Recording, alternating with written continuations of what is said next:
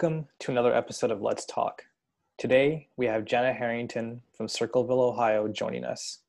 She's a licensed professional clinical counselor who believes in empowering you to see your own role in your healing process.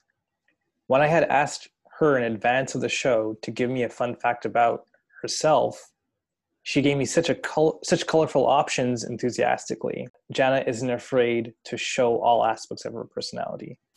But a fun fact about Jana, she has an irrational fear of chickens. Jana, welcome. Thank you. So, irrational fear of chickens, where do you think that comes from?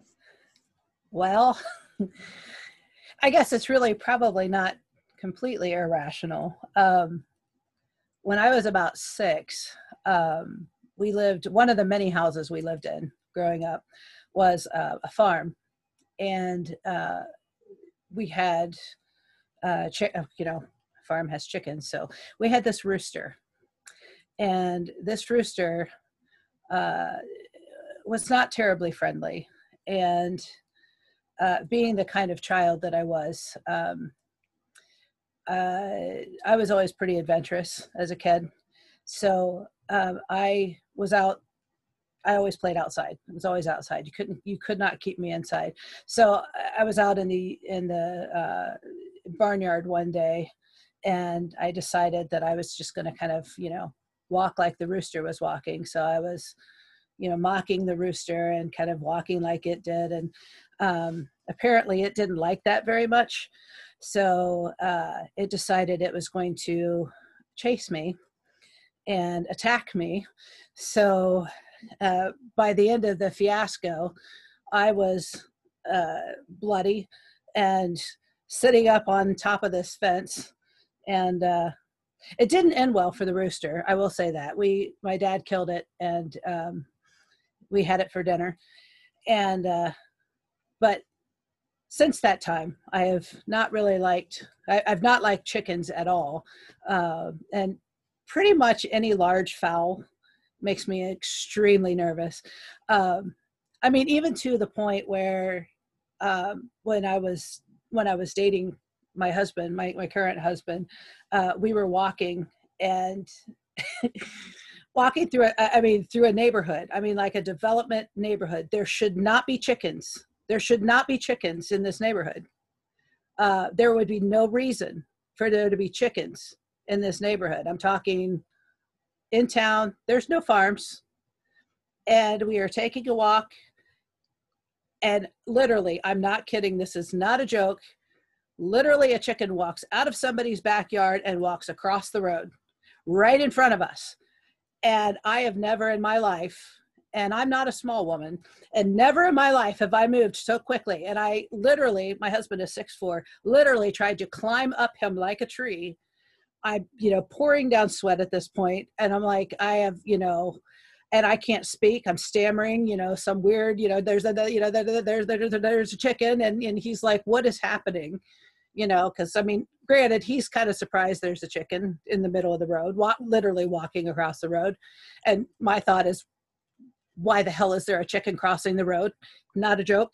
And he's like, we hadn't been dating long. And he's like, why is this woman climbing me, stammering and sweating? What is happening? I'm literally having a panic attack. So yeah, and this was, I'm, at the time, 42 years old, and I'm shimmying up him like a, lunatic. And so I still, to this day, that many years later, am quite terrified of chickens. It didn't bother me. It didn't even turn and look our way. It just was minding its own business crossing. I still have never figured out where the chicken came from, why it crossed the road, and where it went. Never saw it again. You believe it all stems from that first bloody experience? Absolutely. I still have a scar on my leg. From that, where that thing nailed me. And I have other experiences with chickens, and they've never attacked me ever since. But it's like, I took care of a farm for a friend of mine when I was in early college. And of course, I went out there to take care of their horses, but it also involved feeding their stupid chickens. And, chickens get really excited when you feed them. And I swear, I mean, I did it, but I thought I was going to have a heart attack. I mean, it brought out moves that I didn't know I had. I mean, like ninja, shrieking noises, because they just come running at you and it's like they just want fed. But I thought I was going to have a heart attack every time. I hated it. That was the worst part of my day by far. I thought I'm never going to survive this week of feeding these stupid chickens. And every morning I would just go into these karate moves, and it was awful. So yeah. Any way of working with yourself to eliminate this? Well, I did manage. I did manage to hold my decorum one time because I had to. It was a professional thing.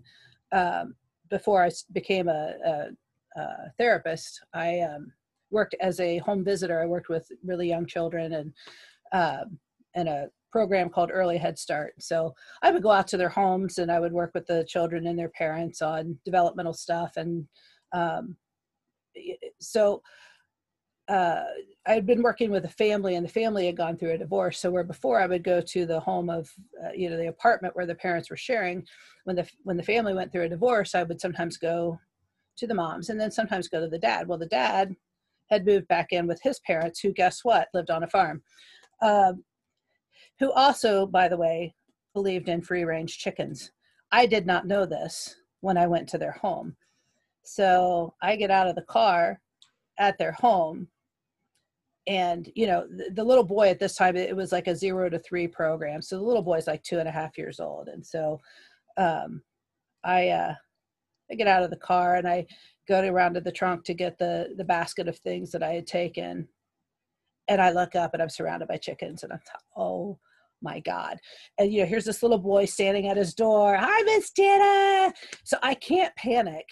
I can't panic in front of this little 2-year-old boy and, karate chop there's chickens. That would just be totally wrong. So I did have to, I didn't even realize at the time, I wasn't a trained counselor. I'd never really dealt with my irrational fear of chickens. I never had to. I just, did my moves. But no, I just, I did. I found actually deep breathing really works, because that's what I did. I stood at the back of my car, just like took several deep breaths and thought, I can do this. I can walk from my car, not run in a panic shrieking fit of terror. I could do this. And I just kind of talked my way through it. So I can, and if I had to, I could probably work my way down. And I think the time with Neil, my husband, I think it was just so I just wasn't, who expects a chicken to cross the road in the middle of a suburban development? So that was my thing there. I think I probably would have been okay. I just didn't. So I think now if I had to, and as long as they're caged, I'm fine. Don't you expect, I will never own chickens. He's asked me to. He thinks that would be great. So maybe that'll be my therapy. Maybe someday if we move out into the country, maybe we'll own chickens. Maybe I'll work towards that. Maybe if I get them from baby chickens and we don't have a rooster, it's a thought. Fair enough. Got Okay. it. So how, is there any relationship between you being an avid rule follower and any of these farm experiences as a child? I don't know that there is. Because I don't know that I was as a kid. I think that came later on. I don't know. My mother, though. Okay, so my mom. I think this partly comes from my mom. My mom is very much, you do things how they're supposed to be done. And she's very much, be kind of worried about what the neighbors might think. So that was always kind of a theme in the background, which, see, as a teenager, I don't know. I was not like that at all. I did crazy things. So I'm not sure when that began to set in. Um, Let's but pause for a moment. So you say crazy things as a teenager. Can you give us any examples? yeah. Okay. So my mom was a single mom. Very wonderful mother. Um, really did. I mean, she did really pretty great by us. I think we probably wore her out. Okay, so she was pretty strict though. I mean, she wanted to know where we were going to be, who we were going to be with. She needed to know who they were, and there were not going to be any shenanigans. Well, I wanted shenanigans, so I liked to, maybe do things I wasn't supposed to do. So I would sneak out occasionally. But my mother was like the lightest sleeper you would like ever meet. I mean, the floor would creak and she'd be like, "Who's that? What's there?" So I mean, you were not getting anything by this woman. And the problem was, because she was a single mother, like nobody, and we were all sisters. There were 4 of us in the house. So like the back door creaked really badly. None of us knew what WD-40 was. So I mean, if anything creaked, it never got fixed. It just creaked forever. Back door creaked horribly. And like her bedroom, like she could see out the front door. So there was no going out the front door. So you couldn't sneak out the front door because she'd catch you. And if you tried to go out the back door, I mean, it just creaked. So I developed a plan. And, oh, by the way, my bedroom is on the 2nd floor. So I had to devise a plan. I'm like, okay, how can I do this? I had a little dog. I've always had dogs. So I had this little dog. So my plan was this.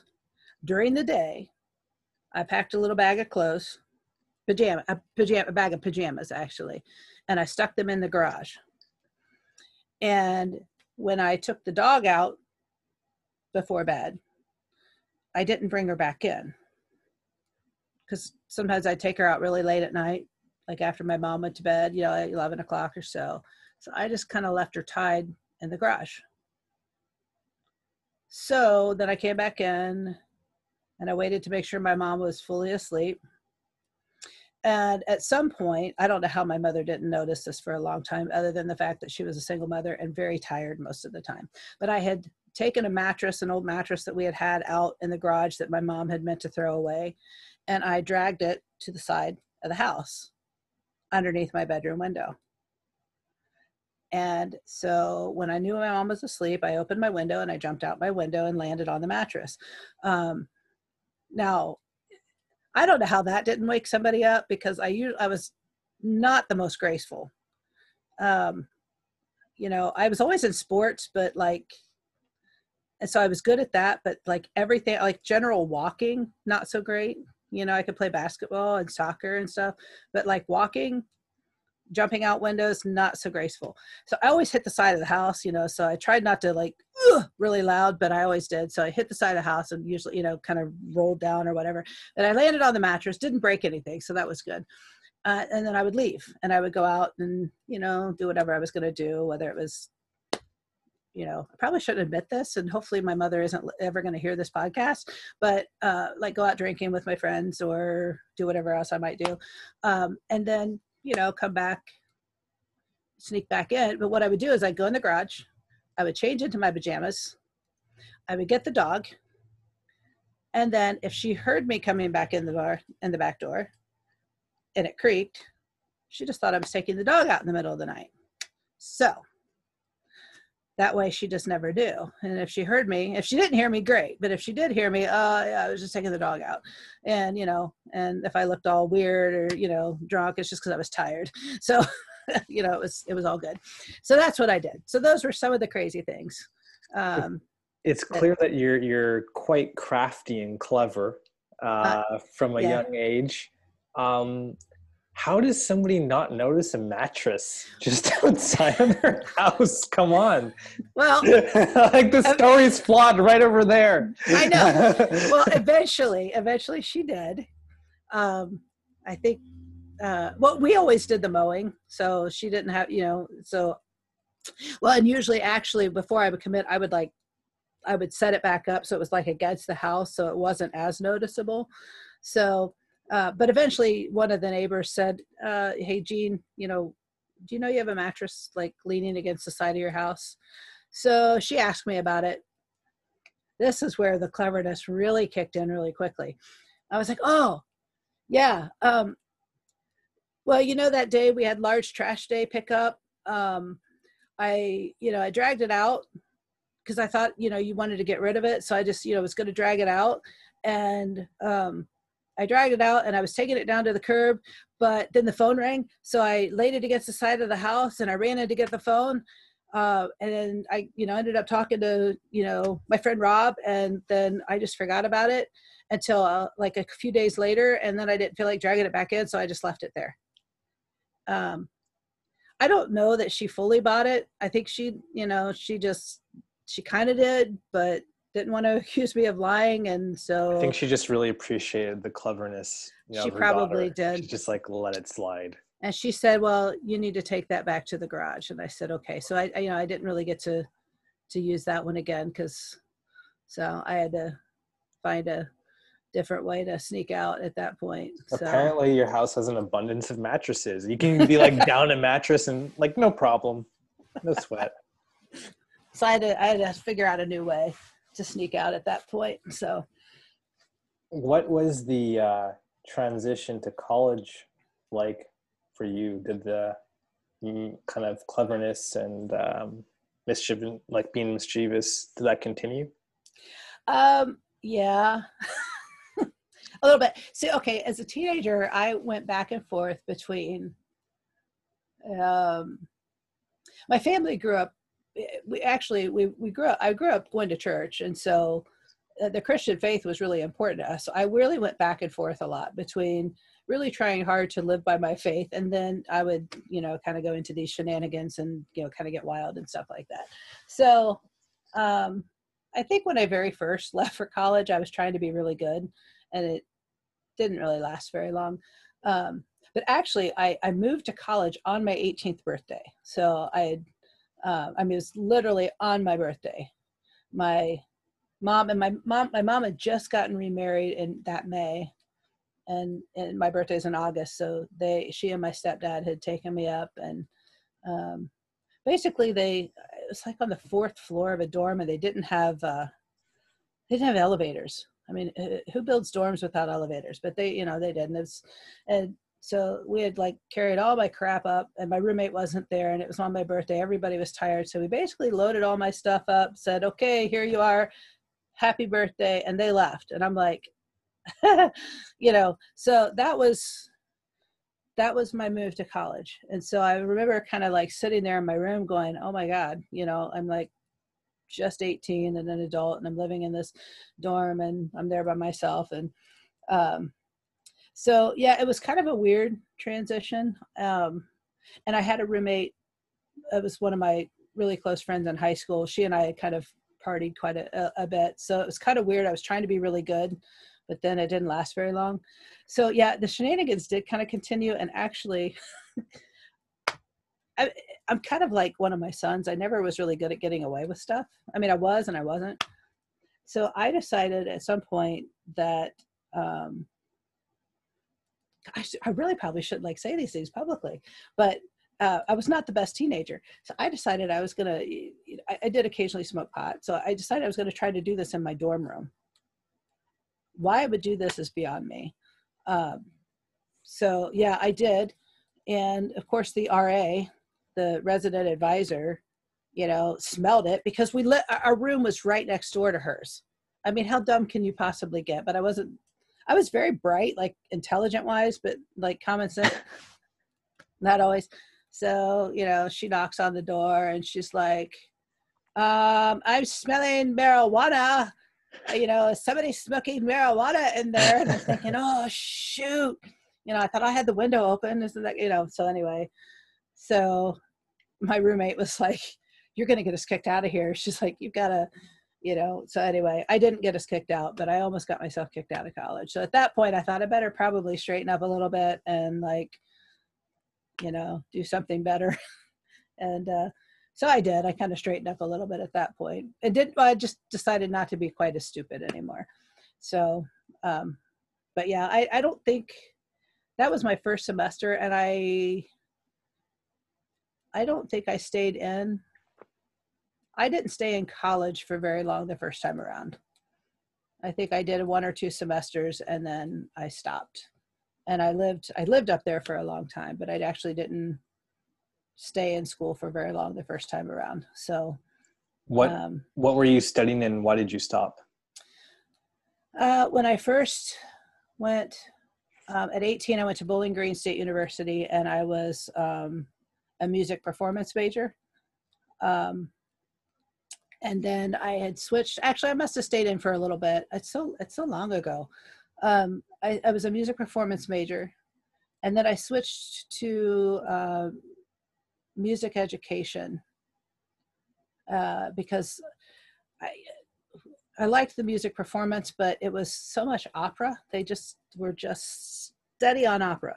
And I thought, this is not my thing. I don't like to sing in other language. I mean, there's just so much on that. And I think I was intimidated. I mean, my vocal coach, I had never had a single vocal lesson in my life. Like, never. I'd never had any music lessons in my life. So anything that I had done was just me. It was just self-taught. It was like I played guitar and I'd been in the band, so I knew how to read music, but anything that I had done was just self-taught. So I was a little intimidated, I think, because my vocal lesson, the person who did my vocal lessons was just incredible. And I was really intimidated by her. I'd never been taught anything. I didn't know how to breathe right. I just sang. And so I think that was part of it. And it was just such a different style than I was used to. And I'm like, I don't know if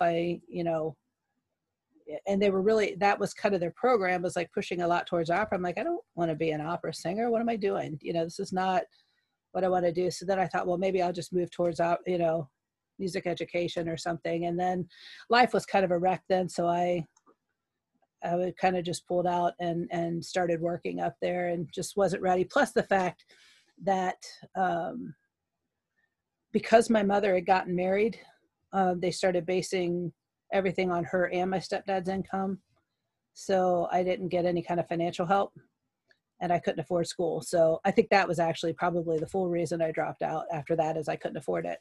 And they didn't make enough to help me, but I didn't make, I couldn't afford school. So I dropped out and started working, and stayed up there for about 6 years and worked. And then I moved back home after that. And I took class. I've taken class. I took classes off and on for so long. By the time I actually decided what I wanted to do when I grew up, when I was 38, I had like 105 credit hours under my belt. But it was in so many different things. Almost a degree, but then it wasn't really in what I needed. So I still had another 3 years to go. So I'm a very educated woman in a lot of things, but I'm really curious. You didn't, and I'm going to skip ahead here. You didn't start on the journey to becoming a therapist until your late 30s. Yeah. Okay. Yeah. And so that 6-year period, what were you working in? At first I found just like a few odd jobs. Like I worked at a deli, at a family owned deli full time. And that was kind of actually a really neat experience because it was just a very small family owned business. And I got really close to them and learned just some really neat things about owning a small business. But then I actually got a job at a diskette duplication company. And that was back when, there were still floppy disks, the big 3x5 floppy disks. And so I started out just duplicating disks and running those machines, but then I ended up becoming an account manager and stuff like that. And so you have a sales background. It wasn't really sales. It was, I did more of the shipping and the packaging. Okay. So I did a lot of that and just kind of helped manage the account from that, from that end of things. So I became a supervisor at a really young age, which was really intimidating because I had like much older people, and, you know, that I was trying to supervise. So that was kind of a challenge. Um, and, So it was just it was an interesting time, but I did that for quite a while and I liked it. I learned a lot about you know, just kind of production and things like that. So it was interesting. I enjoyed it.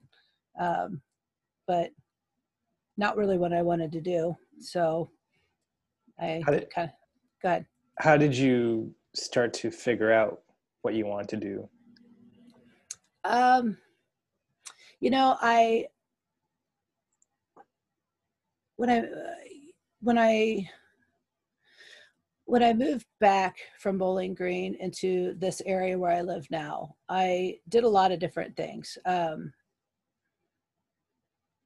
So it was kind of a slow build into what I finally figured out what I needed to do. One of the things I had done, I had, I had gone back to school, so I was doing a lot of just like restaurant work and waiting tables and things like that. And then I had gotten married and had my first daughter, and it was just a disaster of a marriage. And so when I left him, because it was just for my safety and for her safety, I had to find a way as a single mom at the time to make enough money to support us. And so I started, but I wanted to be with her. She had never really been with anybody but me. And so I wanted to be home with her. So I had done some medical transcription. So I started doing that, but then I also started, but it wasn't enough money. So I started doing daycare too. So I was doing two jobs. I ran a daycare from home and I did medical transcription. And when I started doing daycare, I started finding that there were a lot of kids who didn't quite fit in the box, that a lot of people didn't want to watch because they were difficult. So special needs kids were an area that a lot of people had a difficult time finding babysitters for. Right there, you know, really early on, I found there was a family who had asked me to watch their son who had special needs, and they just had a really difficult time finding anybody to watch him because they didn't feel comfortable and other people didn't feel comfortable watching him because he wasn't verbal, and they'd had some bad experiences with another son of theirs who had special needs. And so I started watching him, and then, you know, so it just kind of grew from there. And I did that for a while. And then I had gotten remarried to my boy's dad. And so I did daycare for a while. And then I got to a point, I'm like, I've got to get out of my house and talk to adult people because I can't do this anymore. And so I started working in like the Head Start programs and in preschool type programs, and which was good. And I worked for Early Head Start. And what I started to find was I was actually more drawn to the family dynamics. I loved the kids, but what I was drawn to is the families, especially when I started going into the homes, is the kids. A lot of times some of the issues that they were having was not, you know, it's because of the family dynamic and the atmosphere. And I felt more drawn to wanting to help the family and fix the family rather than just being stuck. And I felt so helpless because the kids were the way they were because all this whole family dynamic. But I didn't know, I knew I had some ideas, but I couldn't do it because I didn't have any kind of degree to do that. That's what I was drawn to. And we had a therapist that would come and help them. And I spent a lot of time with him. And I tended to get a lot of the hard families because I worked well with them. And he had said to me at one point, you know, you would really be good. You would make a good therapist. And he had said that. And those were things that I had heard throughout my life, actually. That just various things that I had done. I had just kind of heard, and I never realized how much I had heard that. And then one day in 2008, I was talking on the phone with a friend of mine, She was having some issues going on in her marriage. And she said, I swear, you should be a counselor. You should get paid for doing this because you're always listening to people. And she's like, I don't know why you don't just go back and do that with your life. You should get paid to do this because you're really good. And something clicked with me. As soon as she said that, it was like, I don't know. This whole feeling came over me. It was like, you ever just, that was like this burning in me. Because I think at that time, I was just going through something personal anyway, trying to figure out, what am I doing? What am I doing with my life? I was, at the time I was doing a lot of music at my church, but I was kind of struggling there with some things. And because I kind of thought that gave me a real sense of purpose, but I was struggling with some things there. And somebody new had come in and just kind of displaced, I'd been leading there for a long time, and somebody else came in and they just kind of had shoved me off to the side. And I thought, well, maybe this is not what I'm supposed to be doing. And, I had been going through some self-doubt and things like that. And I just thought, I don't know, maybe music is not something I should be doing. And so I was just kind of faltering, I think, a lot with identity. And when she said that, something had just gone through me. It was just like, maybe I've been looking after the wrong purpose. And when she said that to me, something just snapped, something clicked in place. And I thought maybe I should, because I had been wanting to do something more. I knew that what I was doing career-wise was not what I wanted to be doing. And it clicked into place. And I started looking at programs. I thought, can I do this? Can I do this? And when I did, it just kind of fell into place. And so I started, and I just thought, why not? And so I looked, and I still had to get my undergrad. So I started looking at psychology programs, and so I thought, I've got to do this. I don't want to be stuck. I want to do something that I love to do. And I started on a bachelor's program. And when I finished my bachelor's program, my boy's dad actually started going really downhill with his own mental health. And so we ended up, having to split up. It was just, again, safety reasons. He just wouldn't get help. And so it ended up being safer for me and my kids. And so I took a year after I graduated. In March, he left. I asked him to leave in March, and I graduated in May with my bachelor's. And I took a year because I needed a year. And then I thought, so I found myself, I was a single mom. I had 3 kids, and I was still working for Early Head Start. And I thought, you know what? I'm like broke all the time. I'm making $11 an hour, barely making it. And I thought, I'm broke anyway. So my new theme was broke with a purpose. So if I'm going to be broke, I may as well be broke in grad school. So I just decided that's what I'm going to do. If I need to pursue this, I've got to do something. I've got to do something better for my kids, and I've got to do something better for me. And if I'm going to be a therapist, this is the direction I need to go. And I had been through, because of the divorce, I had gone back to see a counselor again. And I thought, this has helped me so much. I've been through so much junk in my life. And that can't be without purpose, So sometimes we just take our own junk, and, it gives it purpose when we can take our own junk that we've been through and use it. And so I thought, that's what I'm doing. And I've never looked back. And it took me longer. I was a single mom and I had to work full time.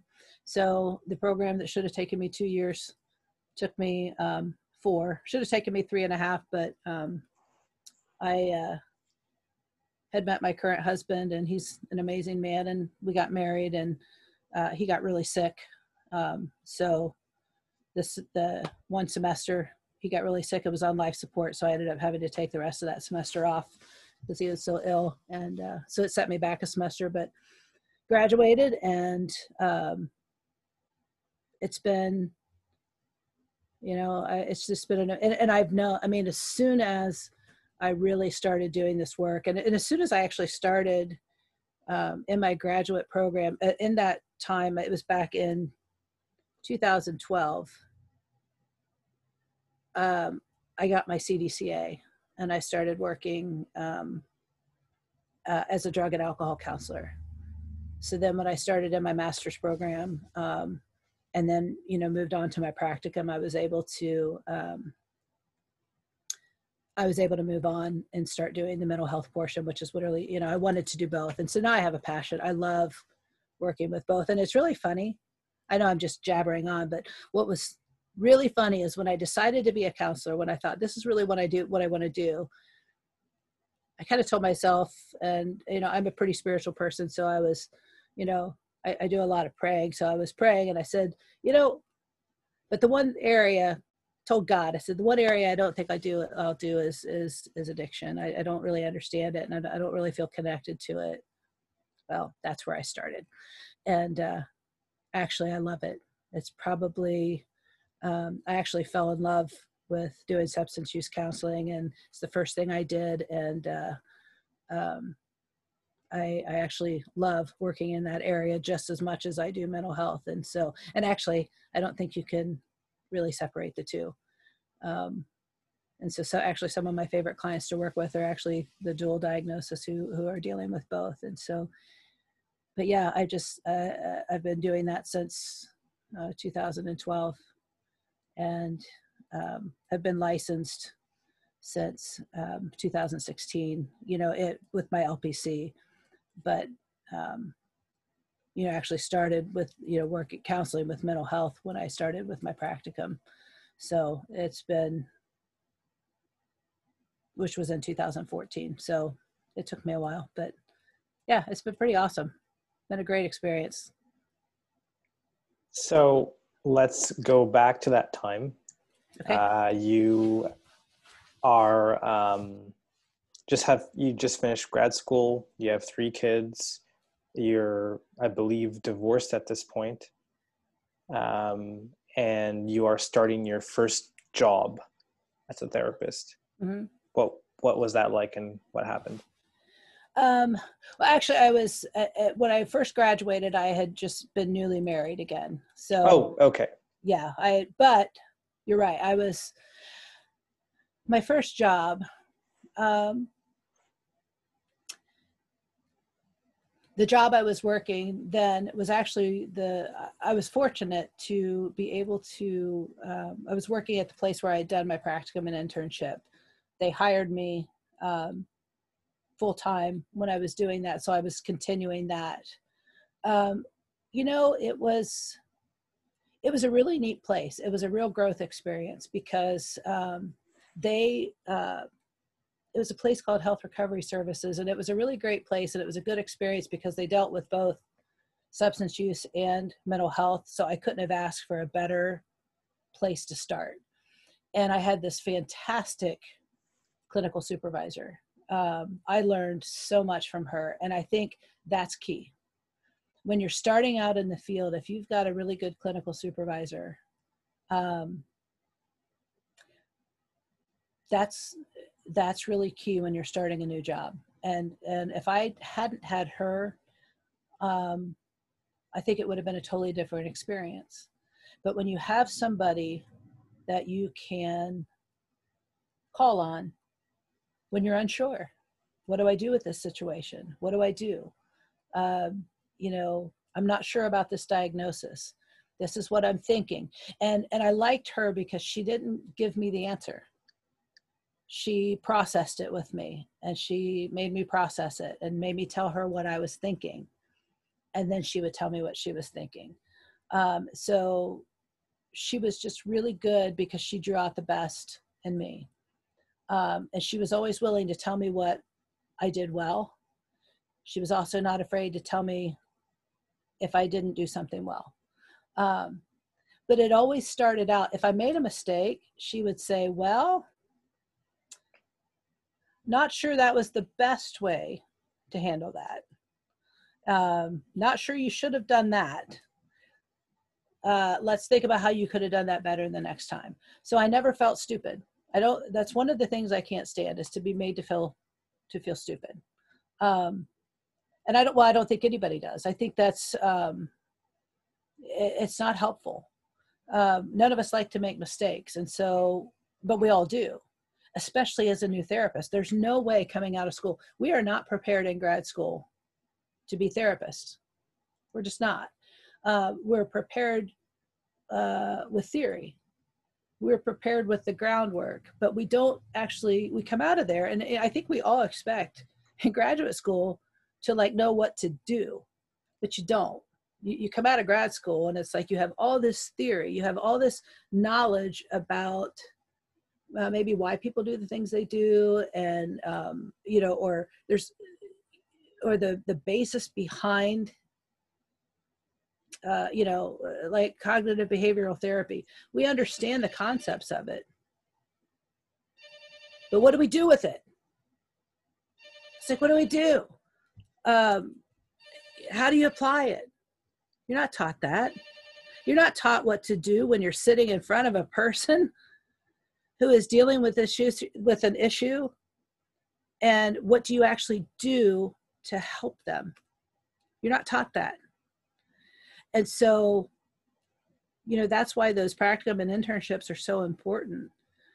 You're not taught. I mean, you read in a book what bipolar disorder looks like, but until you see it sitting in front of you, you don't know.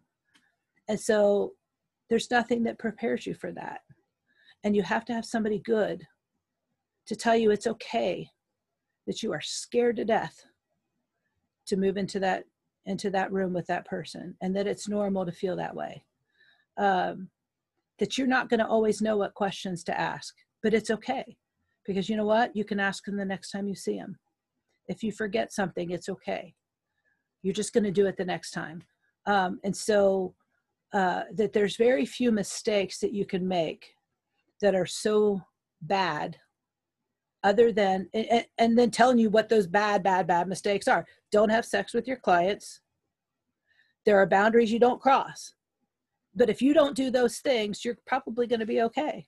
And always ask about, you know, and what do you do if your client is suicidal? If, you know, you gotta cover certain things, but if you aren't making those mistakes, you're probably not going to warp anybody.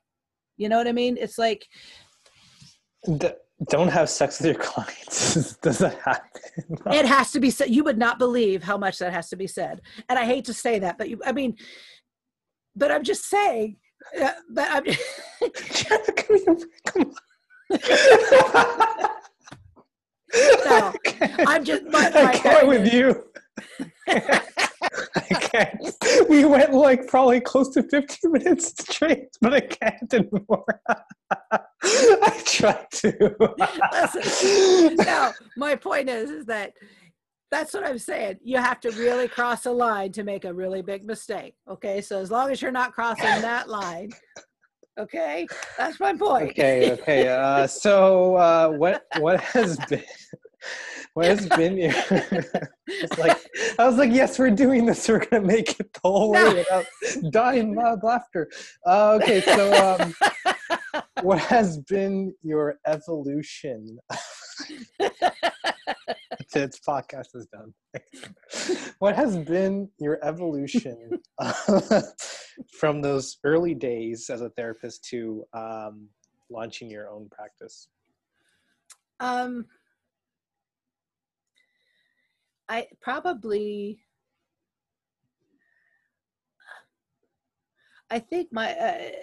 think I've grown a lot in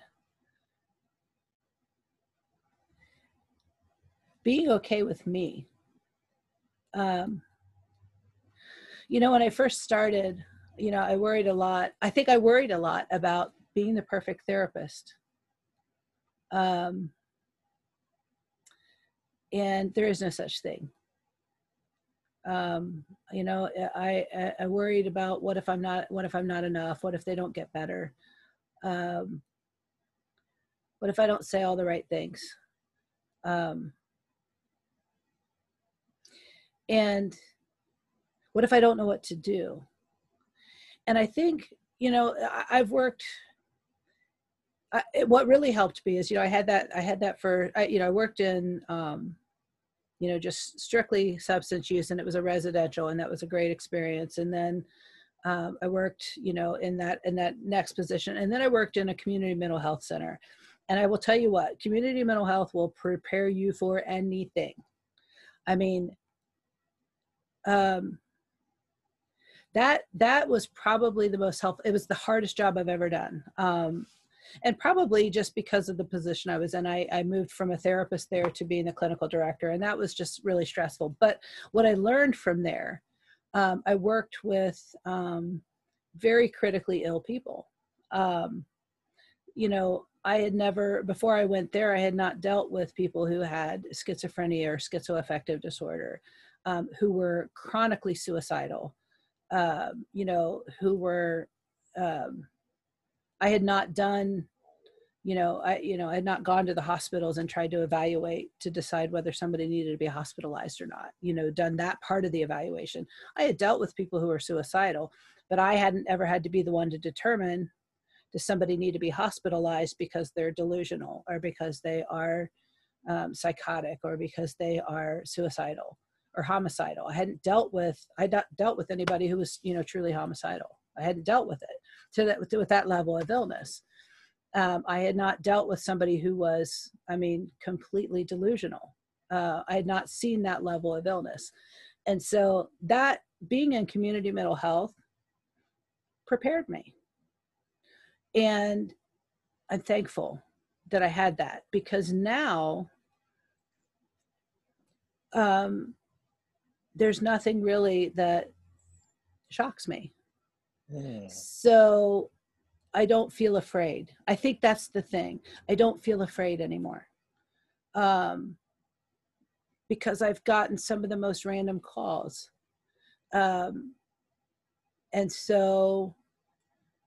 I feel like more prepared, that I know what to do. And so, not that I never feel afraid. There've been a few times I've gotten a call from somebody saying they're going to do something that still is like, am I going to get that call back in time? Not now that I've been in private practice, but when I was working at community mental health. There's been a few doozies of voicemails that I've gotten, and I'm like, oh, buddy, but I think because that became the norm, I'm used to it. And so I can take things, there's not a lot that ruffles my feathers, I guess. And so people can say things and it doesn't faze me. And I think that's one of the things that people like, is that I'm very, you could say anything to me, and I'm very down to earth. There's nothing that people can say, or there's nothing that they can't talk about. They don't, there's no, obviously, I will say anything, that. And so they could say anything to me too. And so there's not any judgment. They can say whatever they need to say. And I think the other thing is, because I'm very comfortable now, they're very comfortable. I've learned how to make somebody who doesn't want to be there in my office be okay with being there. And I think that's part of it too, having worked in community mental health, and some of the first place I worked, it was a lot of court-ordered people. Court-ordered people don't want to be in therapy. And I learned really quickly how to help the most resistant of clients who did not want to be in my office be okay with being there. And in fact, if they had to be there, they liked coming to me. And actually, they would work on things. In the long run, they actually liked being there. And some of them, even after their court order was done, would stay, because they actually got something out of it. And so, that I just learned a lot about how to motivate people,